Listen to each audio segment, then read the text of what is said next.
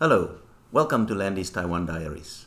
My name is Celia Landman, but most people just call me Landy. Today we have a very special guest for you. Her name is Jin Wu, and let me think. First, Jin, welcome to the program. Hi, Lindy. This is Jean from Wuxie. Okay, now, Jin has a very interesting job, and that's why she's our guest today. She runs the place called the Wuxie Lab. Now, Jin, I will let you quickly explain to the listeners exactly what happens here, because we are in your house, which is also your workplace. Yes. And what happens here? Okay, so people will come my place, and I cook for them. Sometimes they will invite us, like me and my crew, to their place to cook for them. And also I have a cooking class, but it's about Hakanese food here for the foreigners. Very interesting. Let me just tell our listeners, I told the listeners we are here in Jin's house and workplace, and there are 4 cats running around here. So you might from time to time hear some cat noises in the background. So don't worry about that. The cats are happy. They just want to say hello to the listeners too. Okay, so let's start at the beginning. Yes. Why did you start cooking, or what made you start falling in love with cooking? Okay, so I grew up in a Hakka family, so we need to help family, and also I'm the first grandchildren. Yes, and also I like to eat, so I'm very helpful in the kitchen. And when my mom and my grandmother they cook, I help them, and I can be the first one to taste. So that's I like cooking, and also Hakanese people they do like.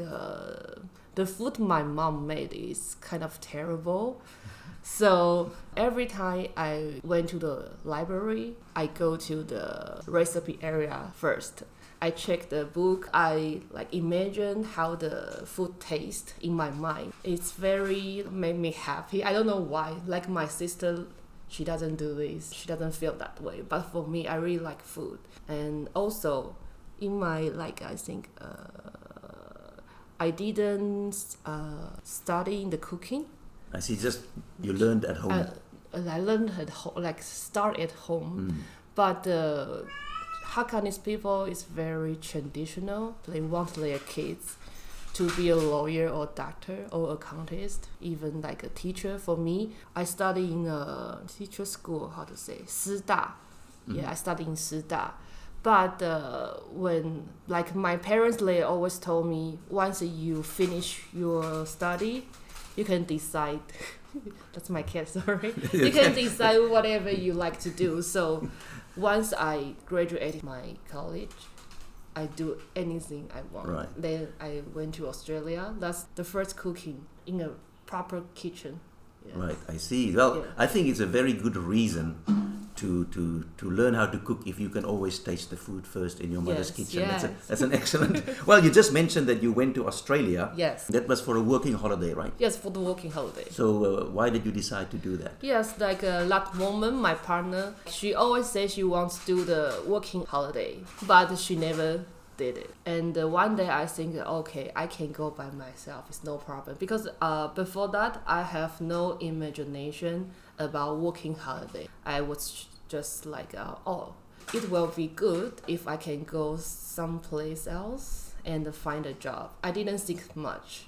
Like for me, if I need to make the decision, I'm the person that I don't think much. If I want to do, then I just to do.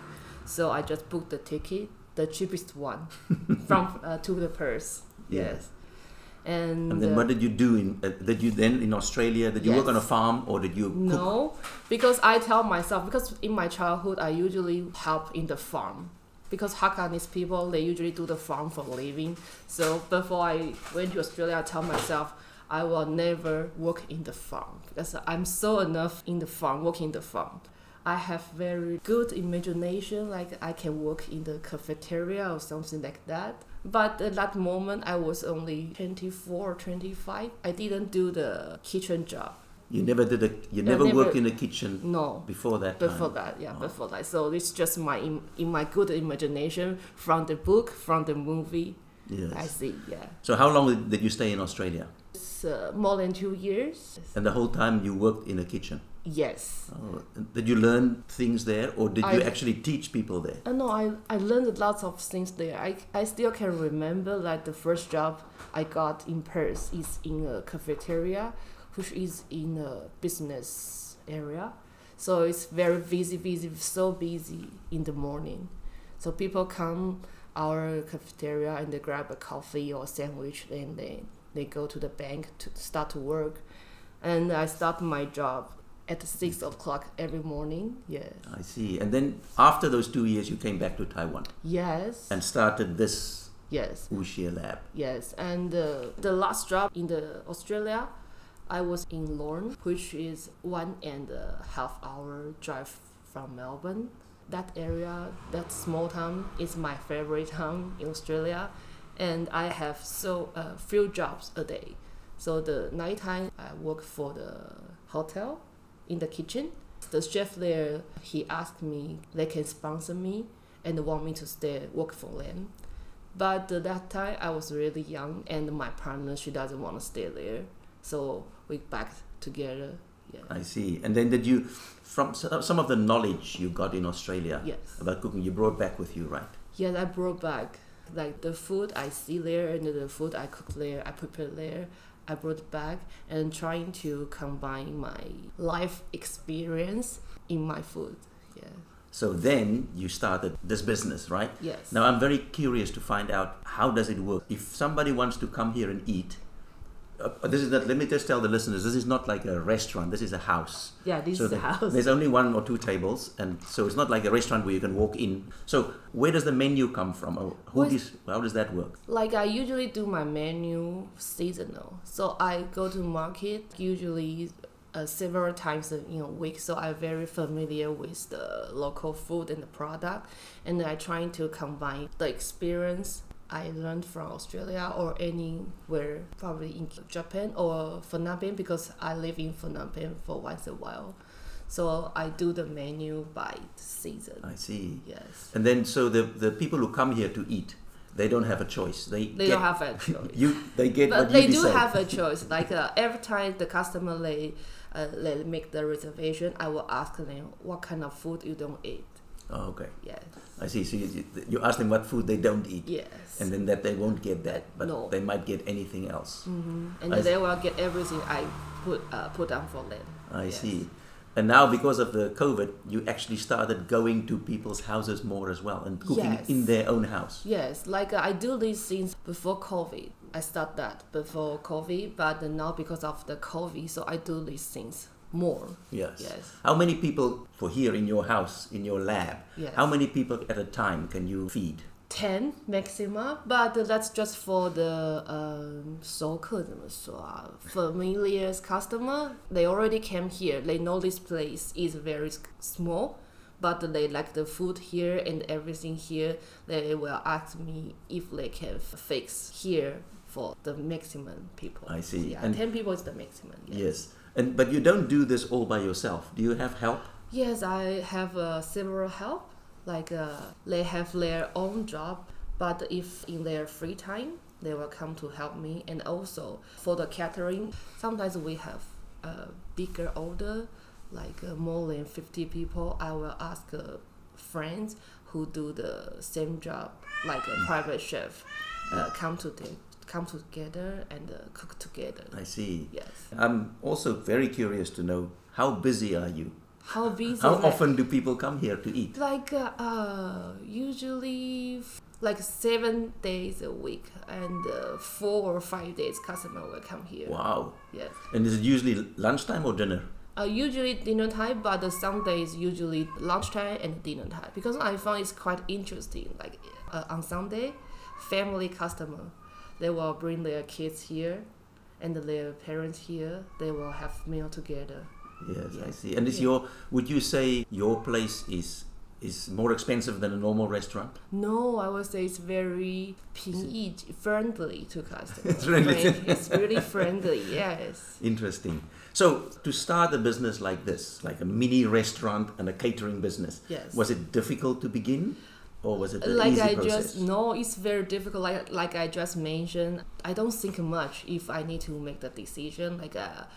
When I came from Australia back in Taipei, I didn't think much. I don't know how. Oh, running a restaurant is really really difficult. So I just think I can ask people come to my place, have a nice meal, and I get paid. Yeah, and you like what you're doing, and you get paid for what you like Yeah, doing. exactly. But and also I don't have to listen to my boss. Yes. Yes, I kind of a person I decide what to do, when to do. Yes. Yes, So by that's- my own. Yes. That's perfect for you then. Now, we also heard that you give private cooking lessons here. Yes. Is that yes. true? Yeah, that's true. Before COVID-19, I started this kind of cooking class 2018.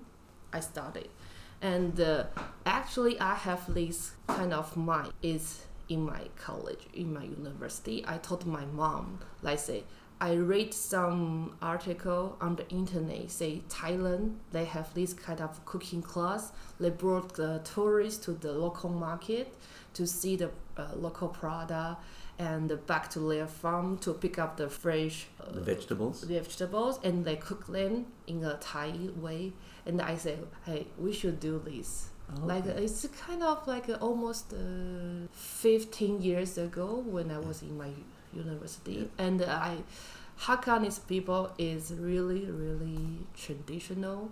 My mom, whole my family, they don't understand what I'm talking about. So once I got free time, I start this in Taipei. And every time I have a foreign customer, they do the Hakanese style food here. I will take picture for my mom, convince them. It is really worth to do it. Yes. So, how does it work if somebody is interested to eat your food or maybe to join a class? Yes. How do they find you? About the class, I only put on the website. Only tourists will find it.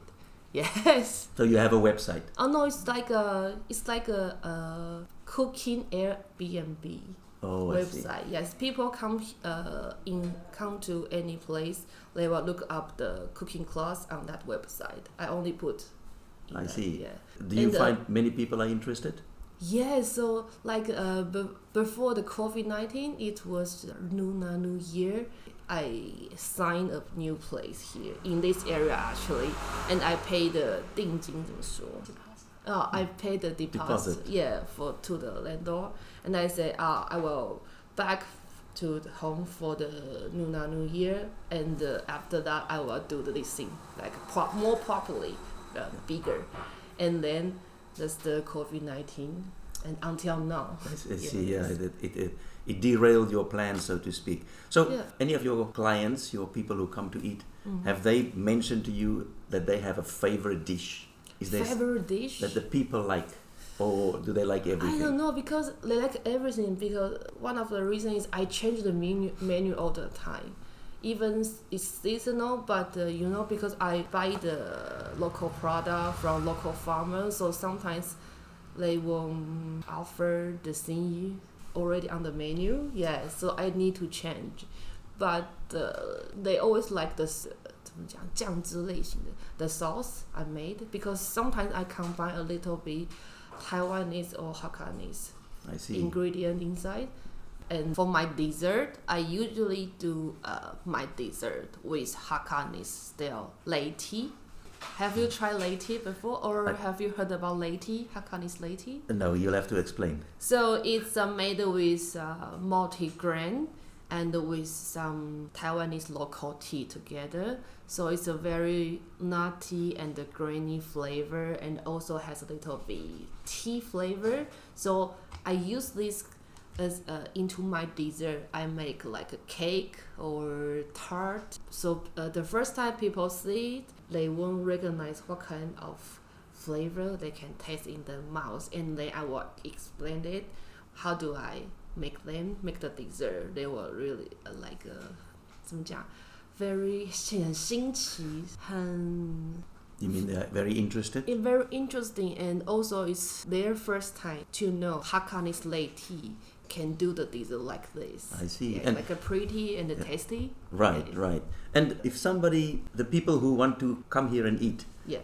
you said they must make a reservation, of course. Yes. But how do they find you? It's interesting. Like I never do the advertisement, but if people, my client, like come here, if they like, they will tell their friends. That's my customer from. Wow, it's word of mouth. Yes, yes. Excellent. And then, like this year is my 7th year. I have do this kind of things for whole 6 years. Yeah. Outstanding. And do you have a favorite dish that you like cooking most, or that tastes the My best for you? favorite dish. Is there such a thing? Yes, like you know, have you tried? Because you live in Taiwan Yes. for several years, right? Not often that people ask me questions on the podcast. Like if you ever been to a Hakka restaurant, there's a dish called 咸猪肉, which is Hakanese style bacon. Oh, Yes. really? I only know ke jia xiao chao. No, I don't like people say 客家小炒. I trying to. Oh my goodness. I said something wrong. No.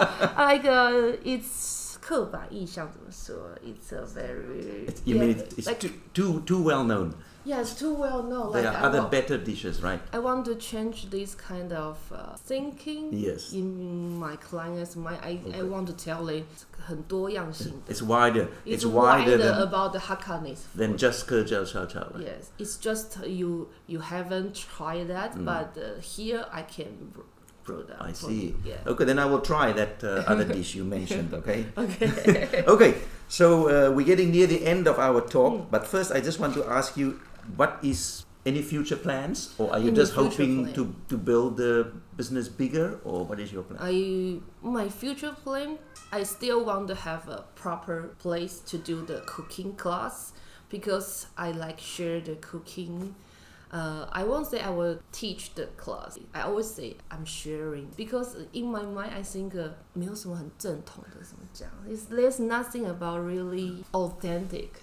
The food is always changed. Yes. From the chef, from the place. Like the time I went to Mazu, I used the local product, but we made more Western food for the tourists. They go to Mazu, and also I have a cooking sharing class to the local people because in Mazu the sweet potato is their eating. The cat has just walked across our equipment, so we were quiet for a moment just to see if if it's still recording. Sorry. It's okay. Like the sweet potato is the local product for the 怎么讲主食 like the rice here, and the sweet potato is for the Mazu people. Oh, like their staple food. Yes, and I use sweet potato to make something like naogi. What is that? 意式面疙瘩 naogi. Oh, okay. Yes, Alright. but with sweet potato.